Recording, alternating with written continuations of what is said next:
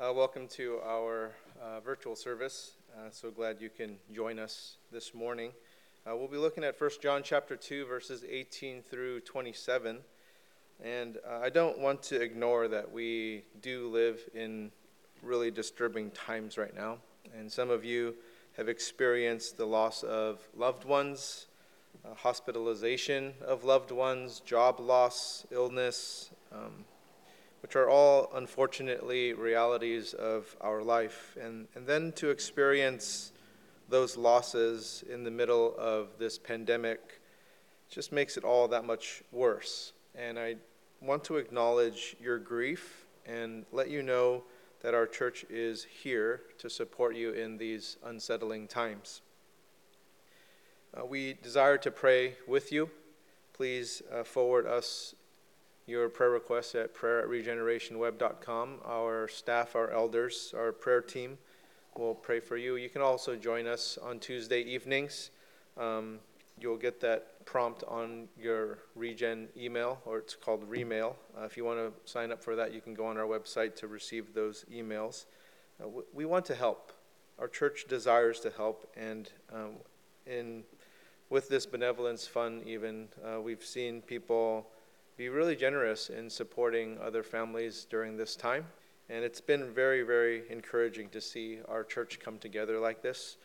We've seen people who are helping others with signing up for ways of social services with food and other needs and helps that are out there. And so if there are any other practical ways that our community can help, I ask that you would please share that with us so we can prayerfully discern how we can help you. One of the ways the church helps is to continually direct us towards Jesus Christ, to direct our gaze, to direct our focus towards the true and living God, and to distinguish what is true from what is false. And the scriptures that we're looking at this morning are going to be disturbing, but they are the truth. And I just want to first point out a couple of these verses that John wrote to us in verses 21 and 26. Verse 21, I write to you not because you do not know the truth, but because you know it, and because no lie is of the truth. And then to verse 26, I write these things to you about those who are trying to deceive you. There is a truth that is already known. John's purpose isn't just to point out what's false. He's also verifying what is true. There are people throughout history who have been unsettled with what John wrote here, just as there are people today who will read these scripture passages and find them to be disturbing. And some of you might even wonder if John is writing this to you, wondering if John is describing you in this, and he might be. I don't know. But John's purpose isn't just to point out what is false in terms of doctrine and teaching. He's also setting out to affirm those who are truly in Christ. John is writing to people who can discern between truth and lie. He's writing to people who can discriminate between truth and lie. Truth is what we inherit as Christians when we become believers in Christ. Jesus said in John chapter 16, verse 13, when the Spirit of truth comes, he will guide you into all the truth. For he will not speak on his own authority, but whatever he hears, he will speak. And he will declare to you the things that are to come. We get the truth when we are in Christ. God gifts us with truth as born-again believers in Christ. It is our rebirthright. I like our name Regeneration because you can just kind of plug re before anything and it just kind of makes it, anyway, it's kind of nerdy. But it doesn't mean that we just suddenly know all the answers when we become Christians, because how could we? How could a Christian 100 years ago answer questions about the World Wide Web? That's not what it means. But there are truths that we are certain about, and we do know the answers to, even in the midst of falsehood and uncertainty. John is not writing about anything new. He's writing about these truths that are already known, which is what we often do as a church. It's often what I do as a pastor in teaching the scriptures. I'm not teaching anything that is new. What I'm doing is I'm affirming the word. I'm confirming the scriptures with itself. It's more in the way of a reminder. Take a look at Romans chapter 15. Starting in verse 14, we'll read through verse 16. I myself am satisfied about you, my brothers, that you yourselves are full of goodness, filled with all knowledge, and able to instruct one another. But on some points I have written to you very boldly by way of reminder, because of the grace given me by God to be a minister of Christ Jesus to the Gentiles in the priestly service of the gospel of God, so that the offering of the Gentiles may be acceptable, sanctified by the Holy Spirit. Peter also writes about this reminder in 2 Peter chapter 1, verses 12 through 14. Therefore, I intend always to remind you of these qualities, though you know them and are established in the truth that you have. I think it right, as long as I am in this body, to stir you up by way of reminder, since I know that the putting off of my body will be soon, so as our Lord Jesus Christ made clear to me. Reminder, reminding. And all of us can relate to this because people that care for us and love us do this all the time, as we do this for other people as well. You know, my mom does this all the time, and it's silly sometimes, but she does this because she loves me and she cares for me, but she constantly reminds me to wear a jacket. I have 4 children of my own. I have a teenager, so I've lived a while, but she'll say this even if it's over 100 degrees outside. You know, I'll be leading a pilgrimage in Israel, and we'll be on the phone, and she'll say, hey, remember to bring a jacket, and it's over 100 degrees outside in the desert. Or I would be doing a mission trip in Thailand, and it's so humid and hot. Oh, bring a jacket. Or I'll be in Kenya, or I'll be in Ecuador, all these hot places, and she'll always say, bring a jacket. Now, John's and Paul's and Peter's reminders aren't as out of touch as that, but it's done out of love and care. Theirs is actually quite sensible and things that we really should listen to. Look at what Paul wrote to Timothy, 2 Timothy chapter 2, verse 14. Remind them of these things and charge them before God not to quarrel about words, which does no good, but only ruins the hearers. We know a lot of these reminders already, don't we? We know these scriptures. We've heard them before. We know them. But we have this ministry of reminding even though we have the truth, even though we know the truth. But we need to constantly be reminded because we're not so good at remembering all the time. Also because of 1 John chapter 2, verse 26. I write these things to you about those who are trying to deceive you. Our world is full of deceit. It is full of deceivers. It's full of people who try to lead children of God away from their heavenly Father, and John is warning us about them. Jesus said in Mark chapter 13, verses 22 through 23, for false Christs and false prophets will arise and perform signs and wonders to lead astray, if possible, the elect. But be on guard. I've told you all things beforehand. Jesus' prophecy here in Mark came to being in John's day when John wrote this letter. He wrote about it in 2 John chapter 1, verse 7. For many deceivers have gone out into the world, those who do not confess the coming of Jesus Christ in the flesh. Such a one is the deceiver and the Antichrist. John's not writing about a possibility. John wrote about what actually happened in his day and also what will happen in the future. Let's look at verse 18, 1 John chapter 2. Children, it is the last hour. And as you have heard the Antichrist is coming, so now many Antichrists have come. Therefore, we know that it is the last hour. There are many Antichrists, but there is one who is coming who will be this full embodiment of the spirit of Antichrist. Until that day, there will be the presence of the spirit of Antichrist through many others. The last hour is speaking of the last days, the last times. Those are all synonyms. They're often used interchangeably in the Bible to speak of the time between Jesus' arrival on this earth 2,000 years ago and his return. Now, what are the signs of these last days? Because the last days even have their last moments. Take a look at 2 Timothy chapter 3, verse 1.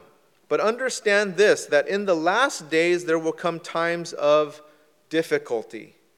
2 Peter chapter 3, verse 3. Scoffers will come in the last days with scoffing, following their own sinful desires. So you read that there will be this rising tension between the forces of evil and the forces of God to this final day, to this final hour, that time is moving towards this final hour of Christ's return. And this is the will of God. John chapter 6, starting in verse 38. For I have come down from heaven not to do my own will, but the will of him who sent me. And this is the will of him who sent me, that I should lose nothing of all that he has given me, but raise it up on the last day. For this is the will of my Father, that everyone who looks on the Son and believes in him should have eternal life. And I will raise him up on the last day. Skip down to verse 44. No one can come to me unless the Father who sent me draws him, and I will raise him up on the last day. God is in complete control of our time, and we are marching toward that last day. See, that time has already been set. We celebrated Easter a couple of weeks ago, and that timer on that last day started then. It's just that no one knows when that last day is except for God, but the countdown has already started. It is happening. Nobody knows when that return is except for God himself. And nothing else needs to happen except for Jesus Christ's return. So we are in these last days. And no one knows how far into it we already are. All I can tell you is that we are closer to it than we were 2,000 years ago. But there are ways for us to see that it's approaching sooner than later. And one of those signs is that evil just starts to gather more steam. People start getting more captivated with things that pull them away from God. Those people need Christ.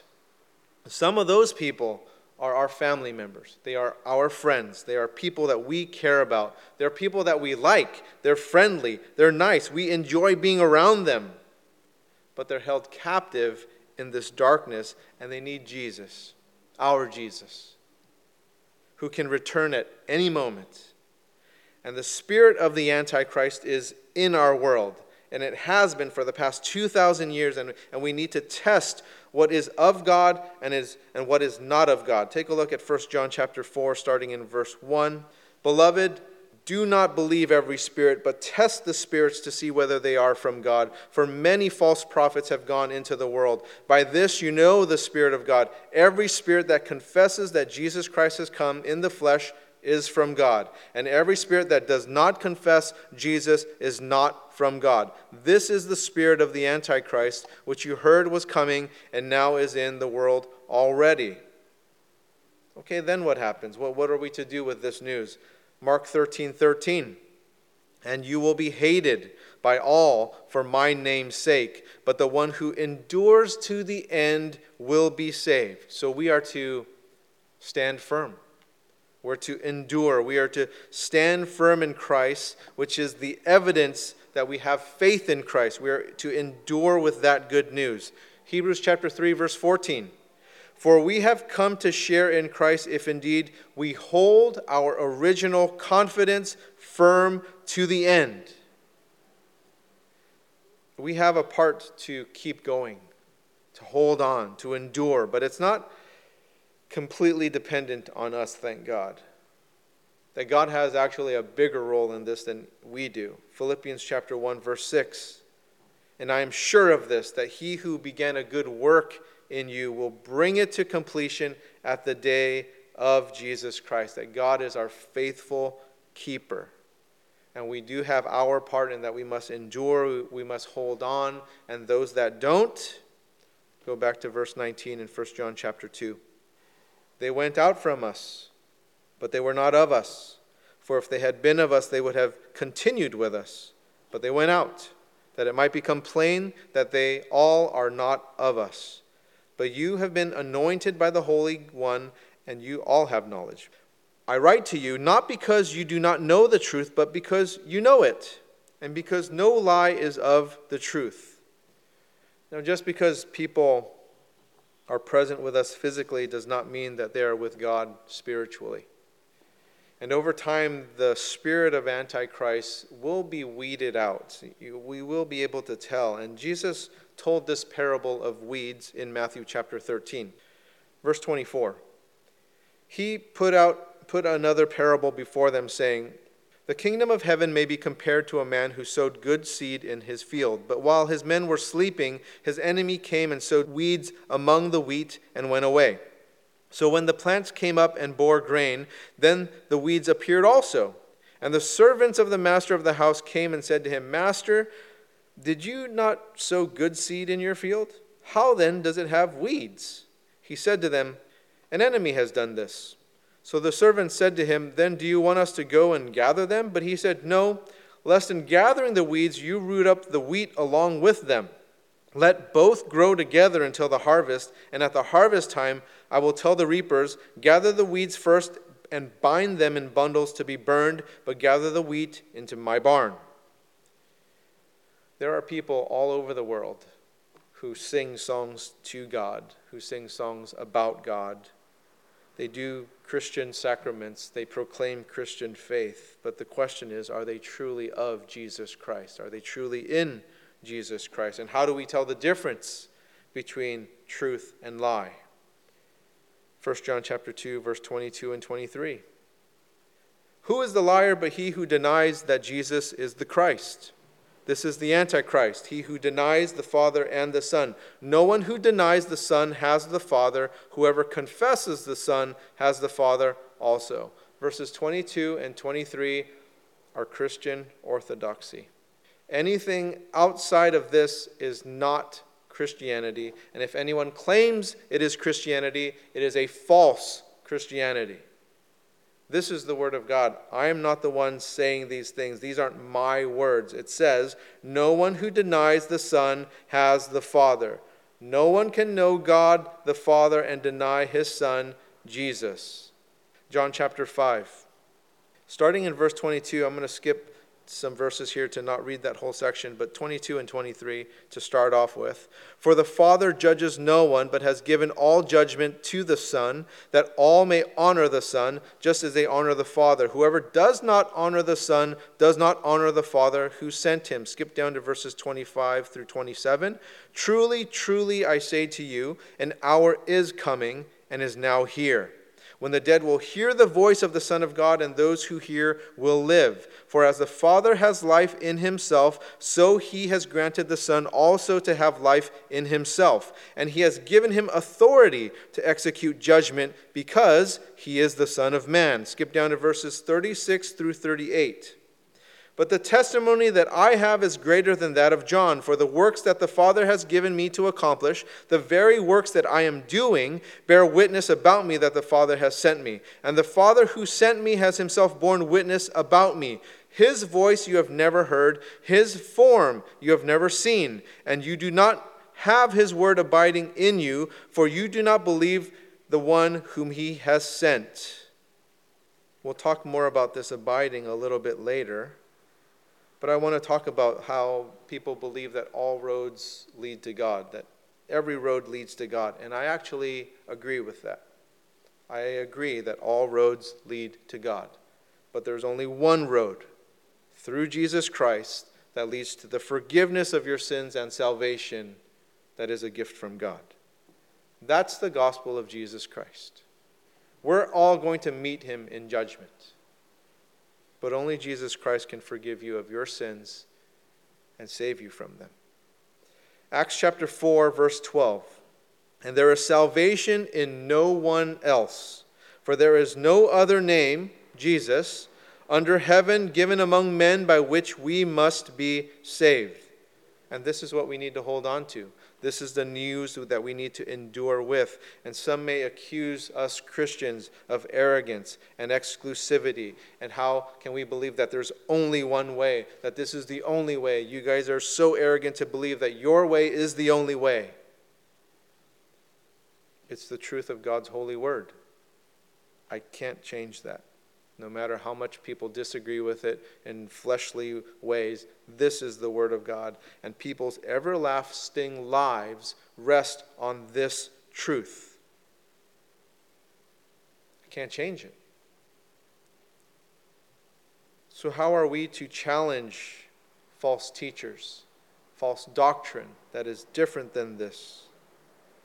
Well, I thank God that it's not dependent on us. It's dependent on God. It is dependent on His anointing. Look at verses 20 and 27. But you have been anointed by the Holy One, and you all have knowledge. 27. But the anointing that you received from Him abides in you, and you have no need that anyone should teach you. But as His anointing teaches you about everything and is true and is no lie, just as it has taught you, abide in Him. Now, obviously, John is not against teaching, because if he was, he wouldn't have written these letters. What he's against is false teaching, false teachers. And one of the things that Christians get as an inheritance when they become Christians is that they're led to truth.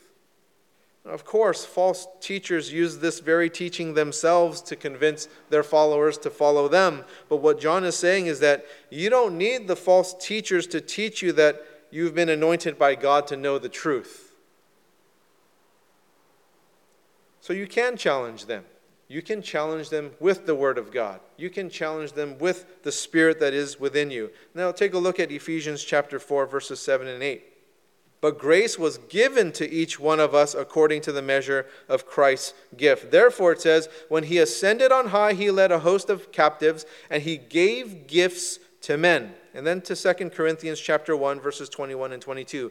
And it is God who establishes us with you in Christ and has anointed us, and who has also put His seal on us and given us His Spirit in our hearts as a guarantee. There are no special teachers giving special teachings about God. God has anointed us already with what we need to know, and what we need to know is already in His Word. There are no additional new teachings. All we need to know about God is already in the Bible. Verse 24, 1 John chapter 2. Let what you heard from the beginning abide in you. All we need to know is already there in the Bible. All we need to know about God is already there. To enter into studying it with humility, studying it in fear, to submit to the truths even though I don't completely understand it right now, but I believe it to be true, therefore I will walk in that truth. That I can be mistaken in my interpretation of it, but God can't be in what He has for us. That people change. We change. We change with our circumstances and our culture and the things happening to us. But the Word of God doesn't change. And so you see, this is what the Athenians were guilty of back in Acts chapter 17. The Athenians, who are known for thought, known for their philosophy, they'd gather and they'd talk about the new ideas in Greece, in Athens, and they would think about ways to think through their own thought and continue to philosophize. And this is what was frequently done in Greece, and it was a place known for this thought, but it wasn't a place that anyone could ever land solidly on truth, because it was just this fleeting thing. It was just nebulous. It was never something that they could actually grasp onto. Acts chapter 17, verse 21. Now all the Athenians and the foreigners who lived there would spend their time in nothing except telling or hearing something new. Always talking about something new. Never ending.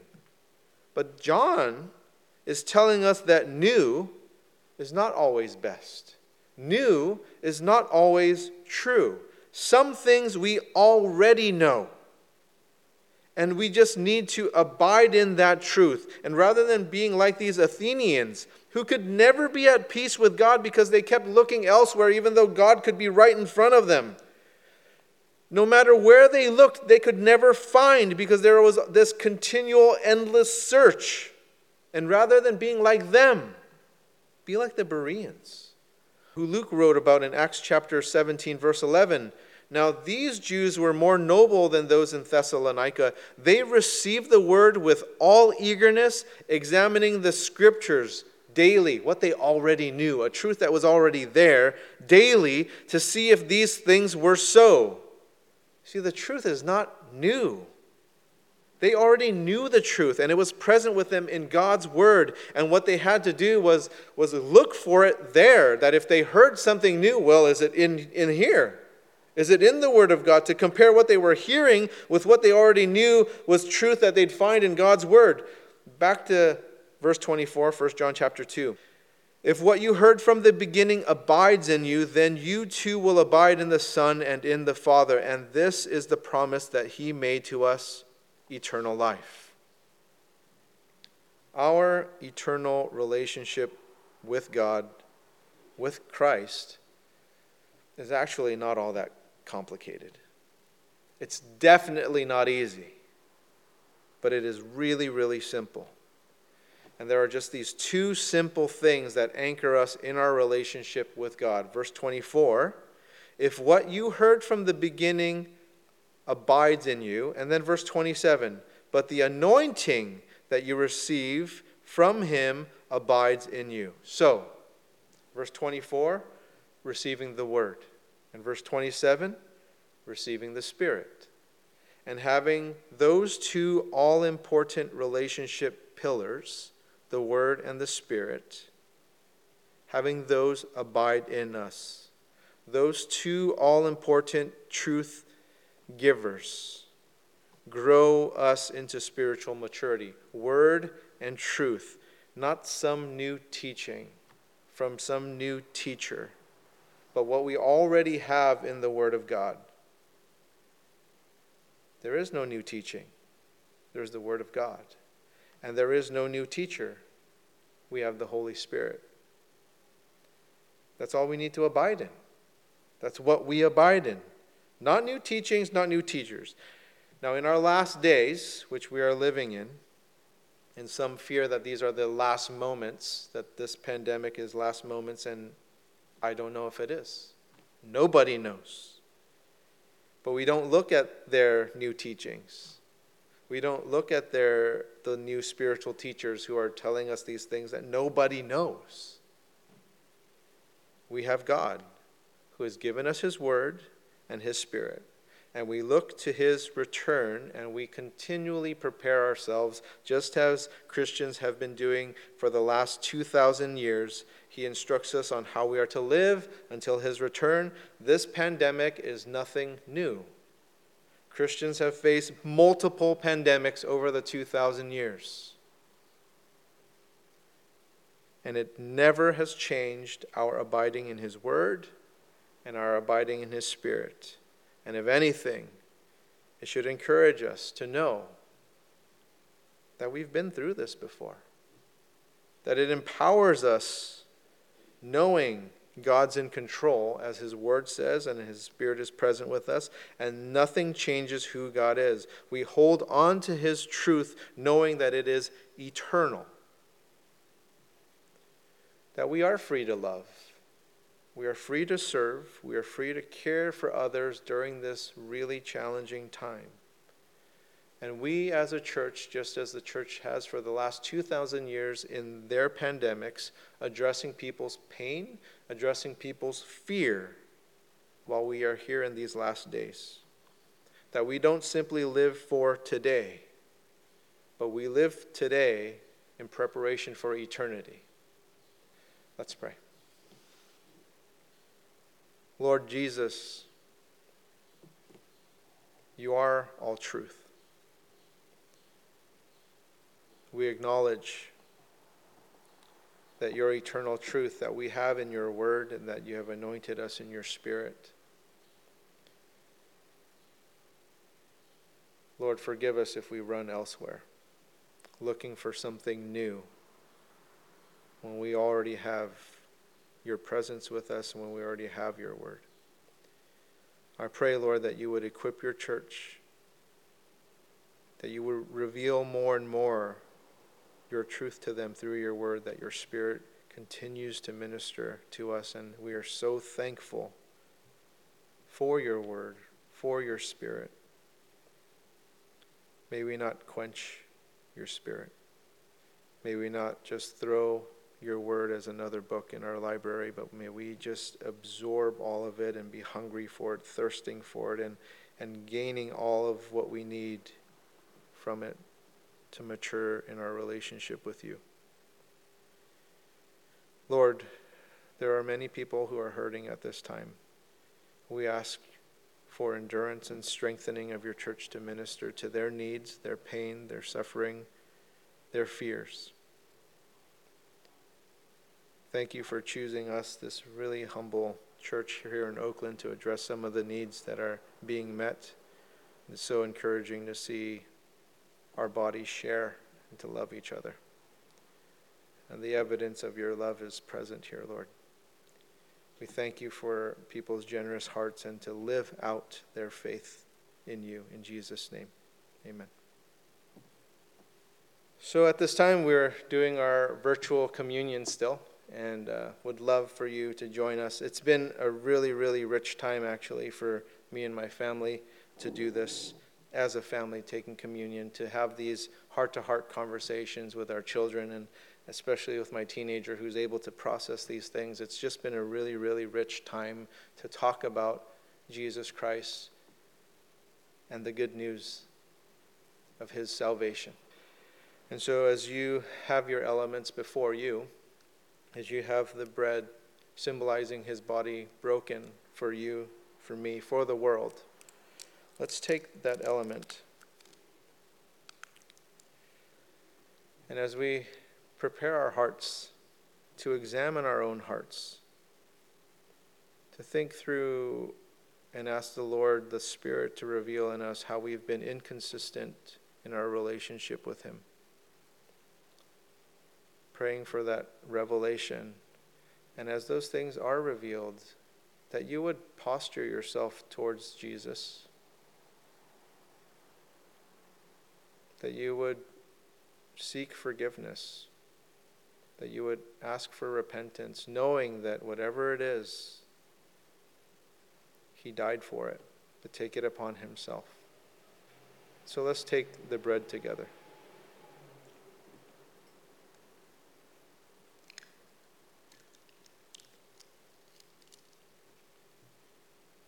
Let's get our juice ready for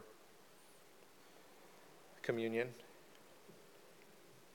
recognizing that it is Christ's blood shed for us, that this symbolic juice, as we take it in ourselves, a weekly reminder to direct us towards the last days, to direct us towards being ready for his return. And so let's take this element of his blood, symbolizing his blood, into us.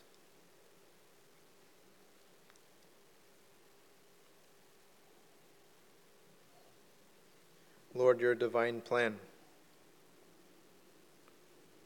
so costly. We remember your sacrifice, Jesus, for us. How much you love us, to come down from your throne, to step onto this earth, to experience our finitude when you were so infinite.